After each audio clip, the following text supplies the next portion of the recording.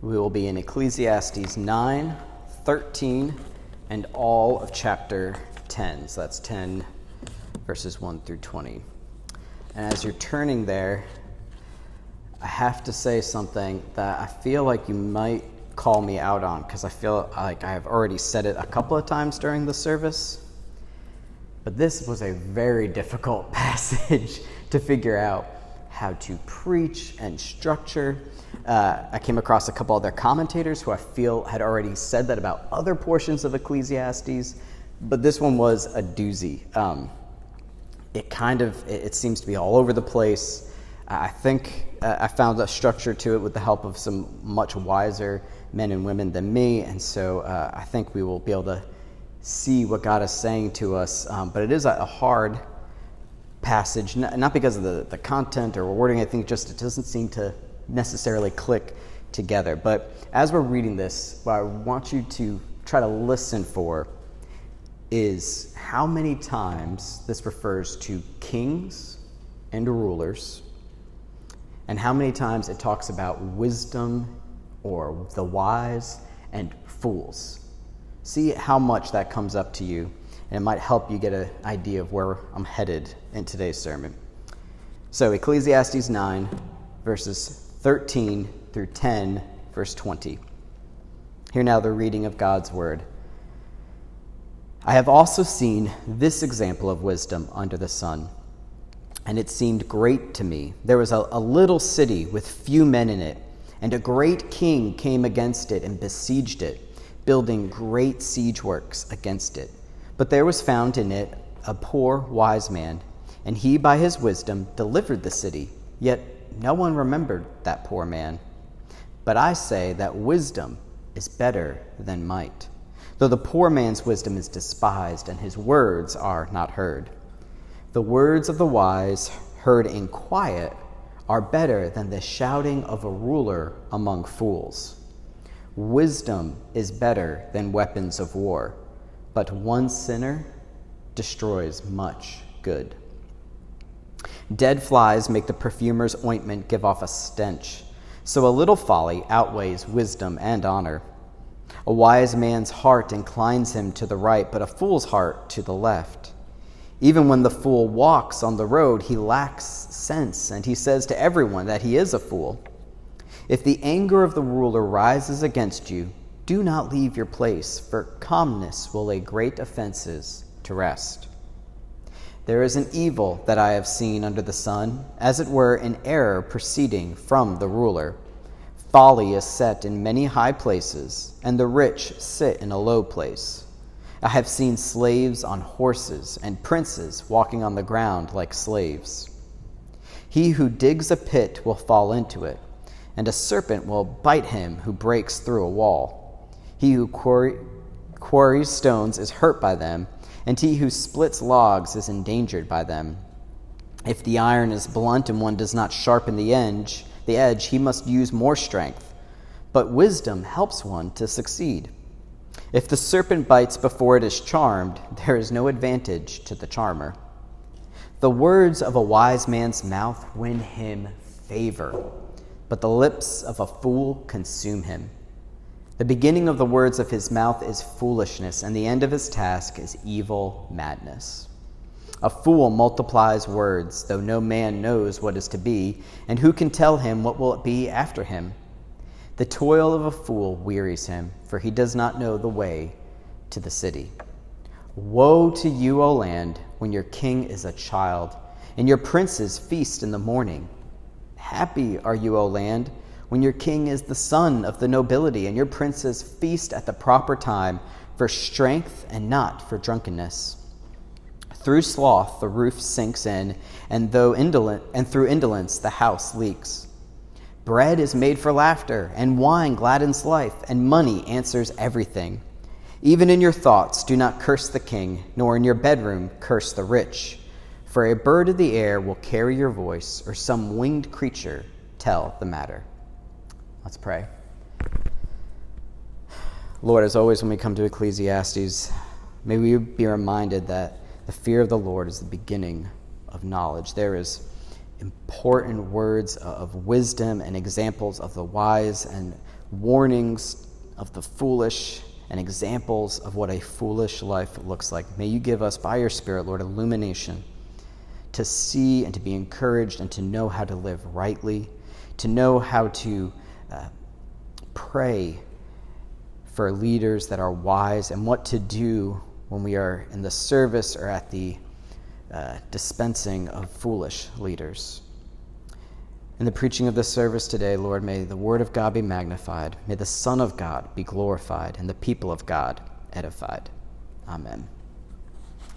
When I came in this morning, Jonathan said, I really hope today's sermon is all about verse 19. Money answers everything, right? It's just, this has got to be what it's going to be about. Eat your bread, drink some wine, make money. That is not what today's sermon is about. It's something way less controversial. It's about politics. Right now, I would say that with the decline of Christianity in America and the decline of culture in general, we have substituted religion and the church for politics. So I want to do something really careful. And Amanda gave me words of wisdom before this. I'm not naming names in this sermon. I'm probably going to name parties, but I'm not going to call out just one party. I'm going to try to call out things that we've all experienced in politics, or, as we'll see here, other leaders. I mean, there's times where the language shifts to just rulers, just people that are in authority over you. All of us experience that, and all of us experience actually, being influenced and being affected by politicians and laws and legislation. But the point is that I want to start with is that religion in America has declined while political allegiance has soared. I saw a thing not long ago about how during the last election, I guess over a year now, but they were noticing how families of different political ideologies had started to separate or not talk to one another because of them. It is now, parents that are Republican or Democrat are now, terrified if their daughter or son brings home somebody of the opposite political party. Forget if they're not the same religion. Don't bring home that Democrat to this house. It has become a substitute when we don't have faith in God, when we don't have a church culture to bind us who have differences of opinions. We have to latch everything on to politics, and every election, every decision, is going to be the end times for somebody, or going to be another reason for us to be more and more divided. So I thought this was an interesting passage to get to because it talks a lot about wisdom of our leaders and how when we have wise leaders, we're blessed. Well, what does a wise leader look like? The preacher tells us. What does a foolish leader looks like? The preacher tells us. So I'm going to go through actually this fairly quickly because I want to point us to something that we can actually do. So politics has become our culture's religion. So I think what we need to be doing as we read this is pray. Pray for wise leaders and learn how to persevere during bad leaders. So I think the preacher wants us to pray for wise leaders who prefer conversation to conflict. In verses 14 and 16, we have this, we're told once again that the preacher has seen something. He sees a small city that's attacked by a great king who brings siege works against it. But the wisdom of one poor singular man saves the city. Now, the preacher uses this language a lot. I have seen this. And he could have seen it by reading Scripture. In 2 Kings 6 through 7, we're told the story of Syria's war against the kingdom of Israel, specifically the city of Samaria. And when they come against Israel, they bring great siege works, and they besiege the city so much, so intense is the siege, that eventually they're starving out the city of Samaria, and people are forced to eat their own children. This is one of the conversations a woman of Israel has with the king as he's riding by in Samaria. But by God's mercy, the Syrians were struck with confusion and turmoil one night in their camp, and they abandoned it. And they weren't discovered or given wisdom by a poor man, but 4 lepers who were so desperate for food decided to go to the Syrian camp because they've got to feed all these soldiers, only to discover it was abandoned. And they run and tell the good news to Samaria. They're gone. Come and take all this food. Famine's over. Let's feast. Of course, you also may have heard or seen this with the story of Themistocles, the Athenian leader, who the great historian Plutarch had called the savior of the Hellenes, the Greeks. He was a brilliant politician and naval strategist, as well as an orator, and he rallied all these separate Greek city-states together to fight the Persian invasion led by Xerxes. He famously actually helped recruit the Spartan king Leonidas to make his stand at Thermopylae of the 300 Spartans versus the legions of Xerxes. But this parable of wisdom of one man saving a city being besieged illustrates that despite the unlikely source of wisdom, wisdom can save cities and kingdoms. And this is going to be the pattern here. We're given this parable or this picture, and then there's a bit of an interpretation or proverb to go with it, and that's in verses 17 and 18. The preacher says, "The words of the wise heard in quiet are better than the shouting of a ruler among fools. Wisdom is better than weapons of war, but one sinner destroys much good." Wisdom is rare and should be heeded, but what is usually heeded? Shouting, raising your voice, screaming, flapping your hands, that grabs people's attention. Public speakers can stir emotions by, the elevation of their voices or getting down low, and they can lure people in with their passion from a podium. It can give an appearance of confidence and passion, and maybe even intelligence when maybe it's lacking. 2 brief illustrations of this that I think help us see this is the film in The King's Speech, which depicts King George VI. That's the current Queen Elizabeth's dad. He had a severe speech impediment, and as he's becoming the king, he's afraid of trying to stir his people to hope during the beginnings of World War II. And there's a scene where he's watching some news footage on a reel in his palace, and Adolf Hitler pops up. And it's characteristic Hitler. I mean, he's shouting, he's slamming the podium, he's gesticulating his arms everywhere. And little Princess Elizabeth comes in and says, "Papa, what's he saying?"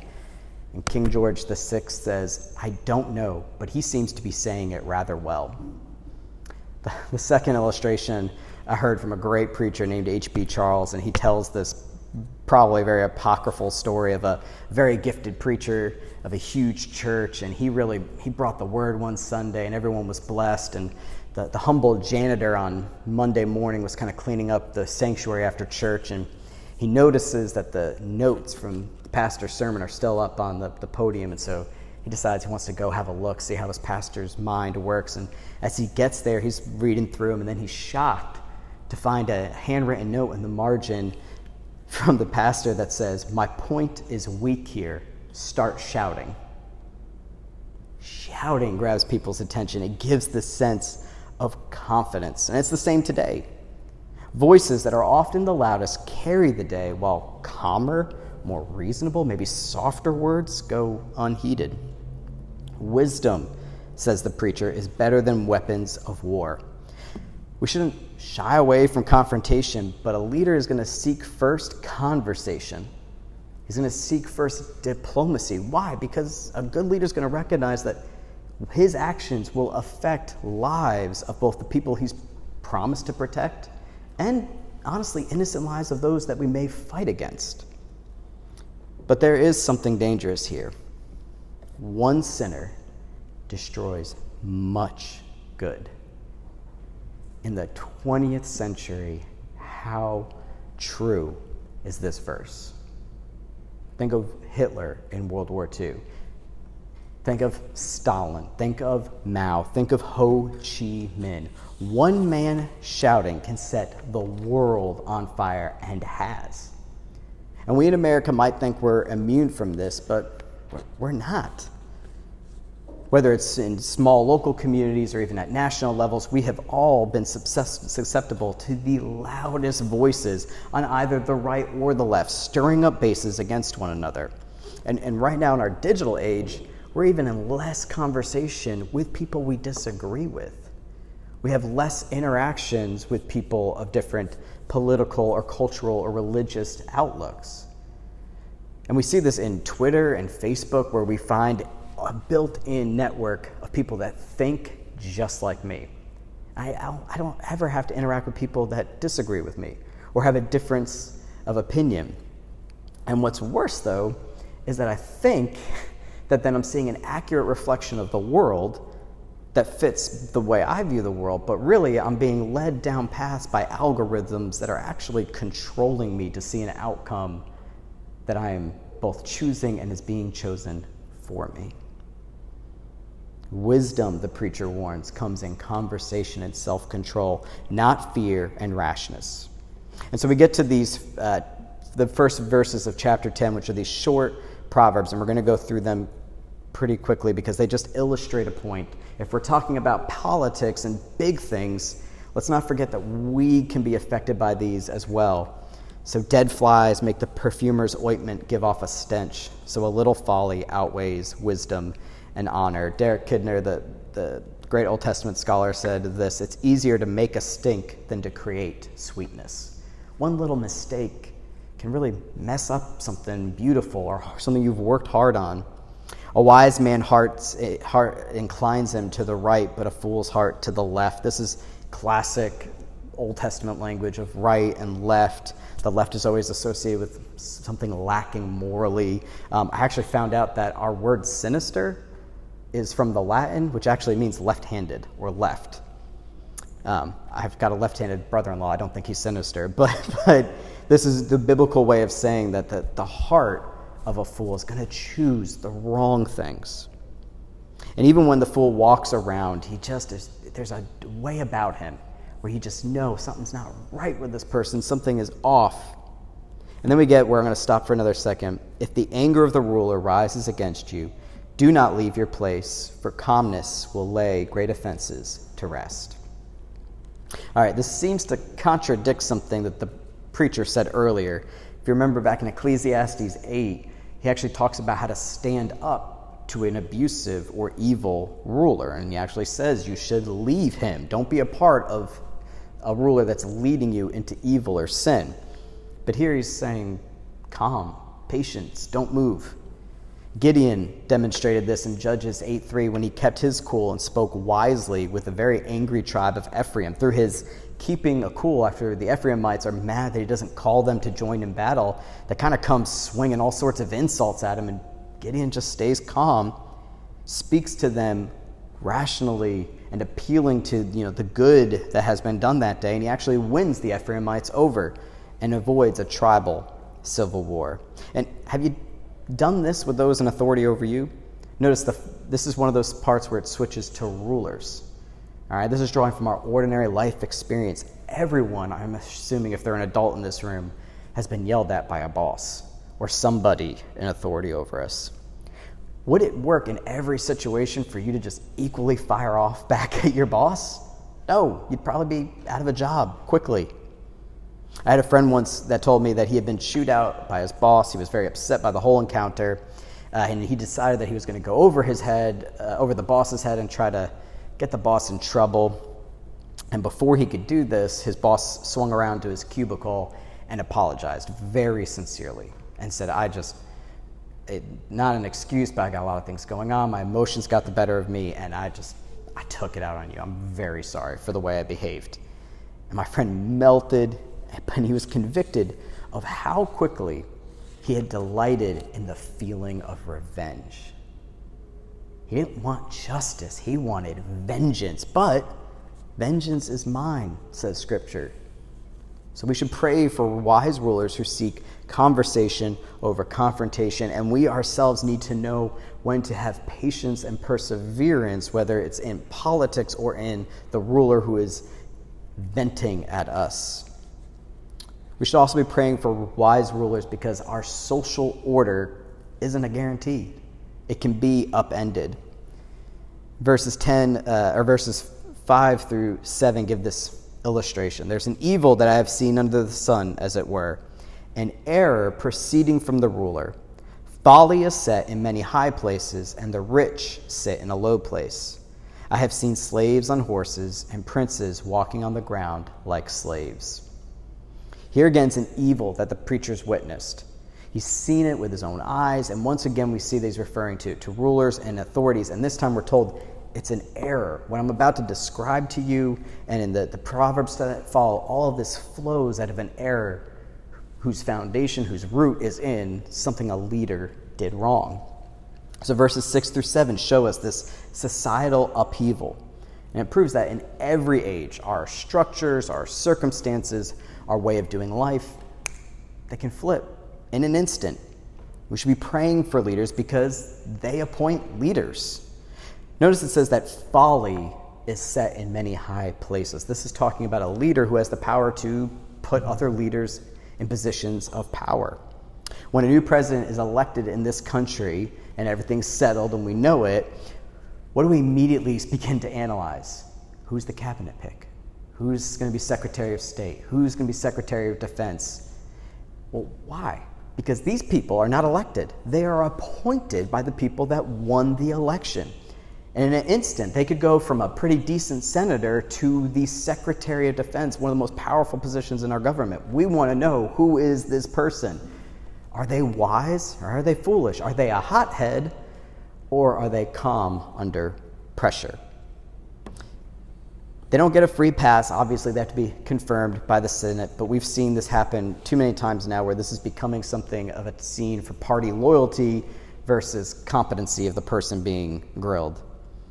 And he goes on to illustrate his point to that the effect of a poor ruler has on this society by describing a slave on a horse and a prince walking. And it's kind of hard for us maybe to get this, but horses were a pretty big deal in the ancient Near East. So no slave is going to be riding on one. It's for the wealthy, it's for the nobilities. And he's seeing how quickly the roles can be switched and reversed. Derek Kidner again points out that the preacher is not calling out as this being a triumph for social justice. This isn't the poor being lifted up and the rich getting what they deserve. Although the preacher has no problem criticizing the people at the top or calling out injustice. We've seen that before. What we know is that this is rooted in an error. What he's describing is actually not a good thing. We must pray for those in authority who appoint leaders over us and who are responsible for keeping our social order together, because we've seen that mobs can overthrow tyrants and then become that which they overthrow. And again, there's a series of proverbs that highlight the dangers of self-inflicting wounds, because all of this in verses 5 through 7 are politicians inflicting themselves. Through their folly, they pick bad leaders to head up other things that create more problems, that create societal unrest and flipping and revolutions maybe even. And as a politician can self-inflict himself in his campaigns or his career, we all have done this, or we all are not free from error and self-infliction. One of the ones that stuck out to me is in verse 9. He says, "He who splits logs is endangered by them." Have any of you ever split logs with an axe? Okay. Have anybody used an axe or a log splitter? Okay. This is a cool machine. You put a log in it. It has basically an axe head on it, and you just press usually a button or a lever or something, and it slams through and it splits the log, and it frees you up from doing all the work. But it is super dangerous because you got to make sure everyone's all clear of the log before you do it. And a friend of mine in high school had a little brother. They were doing the log splitter, and sure enough, the little brother wasn't paying attention. The older brother wasn't paying attention, and he let that thing go. And my buddy's brother went from having 5 fingers to 4. Self-infliction is something that we can all have happen to us. And in verse 8, he says, "He who digs a pit will fall into it." Somebody can dig a pit and not be paying attention and fall into it. It is part of us being human, of us being foolish, that we can self-inflict ourselves. So as we pray for wise rulers not to have that happen to us, because we will suffer consequences, we should be praying for the wise rulers so that we will be blessed. And that's what verses 16 through 19 are all about. There's blessings and cursings, and there's two ways of looking at it. If there is a climax to this section of Scripture, it's right here. He says, "Woe to you, O land, when your king is a child, and your princes feast in the morning. Happy are you, O land, when your king is the son of the nobility, and your princes feast at the proper time, for strength and not for drunkenness. Through sloth the roof sinks in, and through indolence the house leaks. Bread is made for laughter, and wine gladdens life, and money answers everything."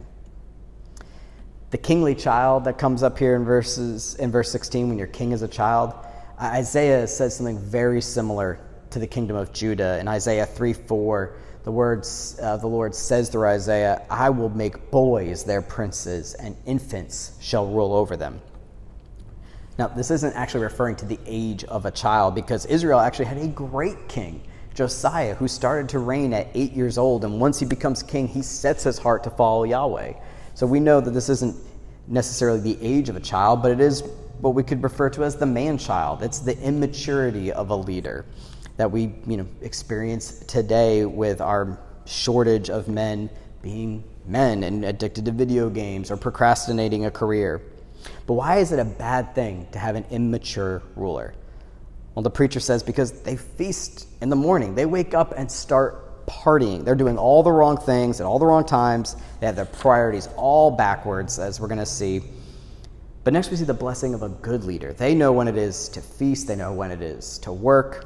And the preacher's not a snob. It says that it's, "Happy are you, O land, when the king is the son of the nobility." This isn't the preacher all of a sudden saying, let's stick to the elites.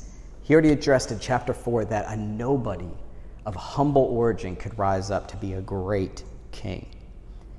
And he probably knew that, nobility doesn't excuse poor rule. So Rehoboam was the grandson and son of two great kings of Israel, and he was a terrible, foolish ruler.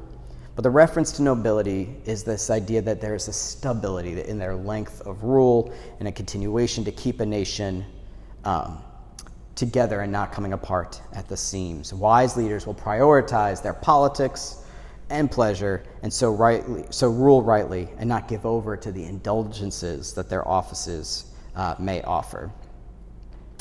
So as we see, the foolish leaders end up having problems with infrastructure. That's why it talks about roof sinkings in and the house having leaks. And verse 19, which seems a little bit like eat, drink, and be merry, is actually the poor leader's excuse. Well, houses are falling down, our roads aren't great, the infrastructure is crumbling, but you know what? Bread's making me feel good, wine's making me happy, money can solve everything. It's an excuse to just keep living a licentious, partying lifestyle. And many leaders have been fools like this with dramatic consequences. Pope Leo X was the ruler of the Catholic Church from 1513 to 1521. He famously, when he was elected pope, held a parade led by a child that he painted in gold, real gold, so that after the parade, the child died. He hired the world-renowned artist Raphael to paint his palace for him, and then he sent out literal prosperity preachers to sell indulgences to raise funds to build St. Peter's Basilica, the most famous of whom would be Johann Tetzel, who said, "As soon as a coin in the coffer rings, a soul from purgatory springs." It was Johann Tetzel who was the final and absolute last straw for a young monk named Martin Luther, who decided to protest all these indulgences of the Catholic Church. In order to maintain the lavish lifestyle of King Louis XIV, the French government spent 25% of its revenue to keep up with him and his wife's excessive lifestyle. He was the last king of France before the bloody and horrific French Revolution that saw all of French society flip end on end. Poor people were riding horses after that one. We should pray for wise rulers because our society depends on it. And now we come to this parting criticism in verse 20. Be careful in criticizing those who have power to punish. The preacher says, if it's in your thought, don't curse the king. If you're in your bedroom, don't curse the rich or the powerful. For somehow, some way, they're going to hear about it. And they're going to have the power to punish you for it. The preacher showed us earlier that it can be right and good to criticize a king if it's done wisely and at the right time. Here is a caution against doing it at the wrong time and in the wrong way. So what do we make of all of this? Right? This was a jumbled, political, proverbial, illustrative section of Scripture. And the big influence, the big point has to be politics mixed in with ways to get our attention by how we also can experience some of what he's criticizing in the political world in our everyday lives. Now, I think we can take from this three things that we can act politically as Christians. And as we can do this, we can think and act politically as a Christian in prayer, in perseverance, and in prophecy. Prayer. Paul instructs the church under Timothy's leadership to pray always for kings and all who are in high positions. Peter encourages the church to honor the emperor.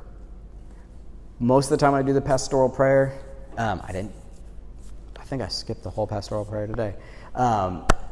We pray for our mayor, our senators, our governors, those in authority over us. Even if I didn't vote for the person, I'm not free from not praying for them. Why? Because I want them to make wise decisions so that I have freedom, that I have, having paid like good taxes, or I am benefiting from where my tax money is going to.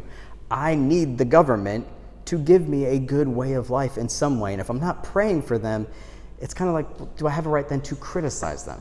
It's kind of like in church life when people who don't tithe are kind of the ones that are always running their mouth about how they want the church to run.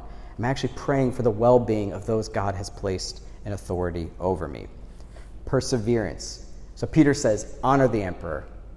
The emperor he is telling the people to honor is Nero, who literally lit Christians on fire for his amusement, who put them in clothes of beast skins and set them into the Colosseum to be torn to shreds by other animals.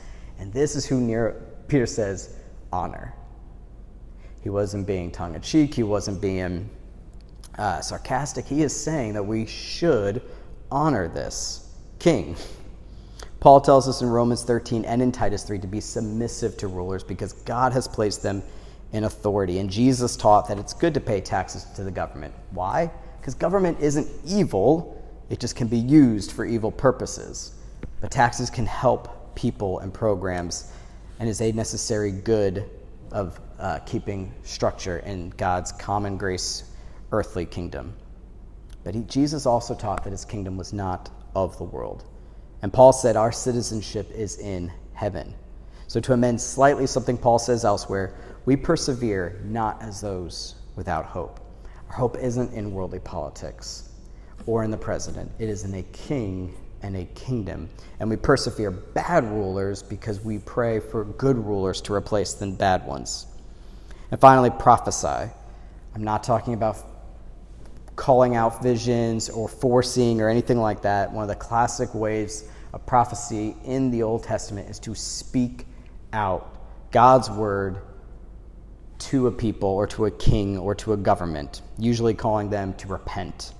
The colloquial saying now, I guess, would be speak truth to power. Our confession of faith says that the visible church is the kingdom of the Lord Jesus Christ.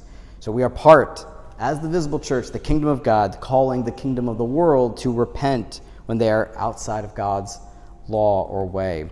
In the Old Testament, the prophets regularly called leaders and kings to righteousness. And we saw this a few weeks ago with Nathan's well-structured rebuke of David. We see it in Elijah's ministry and Elisha's. We see it in the written prophets, like in Isaiah 1 and 4. He says, "Ah, sinful nation, a people laden with iniquity, offspring of evildoers, children who deal corruptly. They have forsaken the Lord. They have despised the Holy One of Israel. They are utterly estranged." And a few verses later, he says, "Wash yourselves, make yourselves clean. Remove the evil of your deeds from before my eyes. Cease to do evil. Learn to do good. Seek justice. Correct oppression. bring justice to the fatherless, and plead the widow's cause. And we see this theme of criticizing, persevering, and prophesying in Acts 5. When Peter is arrested for the second time and brought before the Sanhedrin, he's already been told not to preach again in the name of Jesus, and he's doing it again. And Peter famously responds, "We must obey God rather than men." He wasn't trying to do some big upheaval. He wasn't doing a revolution. He wasn't saying down with Rome, but he was preaching Jesus Christ crucified, and people were being saved and being healed. And he's being told not to do that, and that was the final straw. And so he had to speak back the truth of God's word to those who were in power over him. And for that statement, he is beaten, released, but he's still beaten. He still had to persevere, and there was a consequence, but it was the consequences of obeying God were far better than obeying men. A couple weeks ago, I got to go to the Jumpstart ministry in Brent, and I was blessed to have shared my time there with 2 Ukrainian missionaries who had a wonderful ministry of running a school for missionary children. But they shared this powerful short story. The church, they're based in Odessa in the Ukraine, and they actually have a Presbyterian denomination that the PCA kind of helped start. And the church in Odessa was actually given by the Ukrainian government an old Reformed church that was built before the October Revolution of the communist Russia. And MTW raised a whole bunch of funds to renovate and fix this church so that people could start worshiping in it.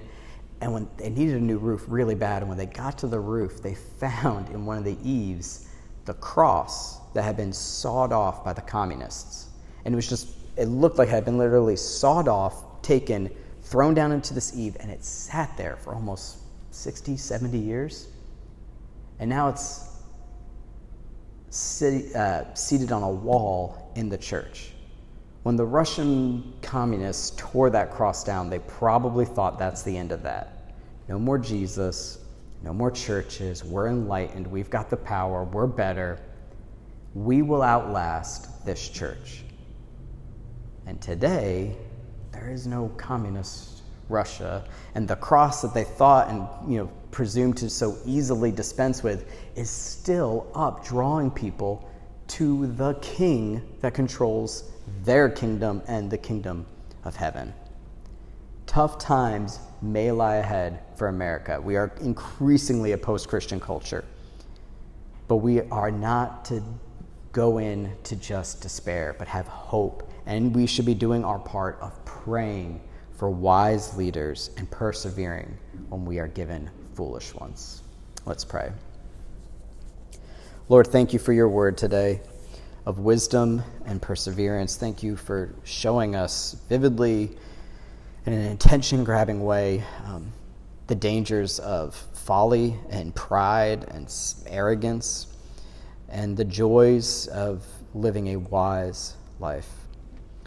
Lord, we can only be wise through your Spirit and through meditation of Scripture. So I pray that you would be with us this week as we try to live out lives of wisdom and lives centered around your Son. In his name we pray. Amen.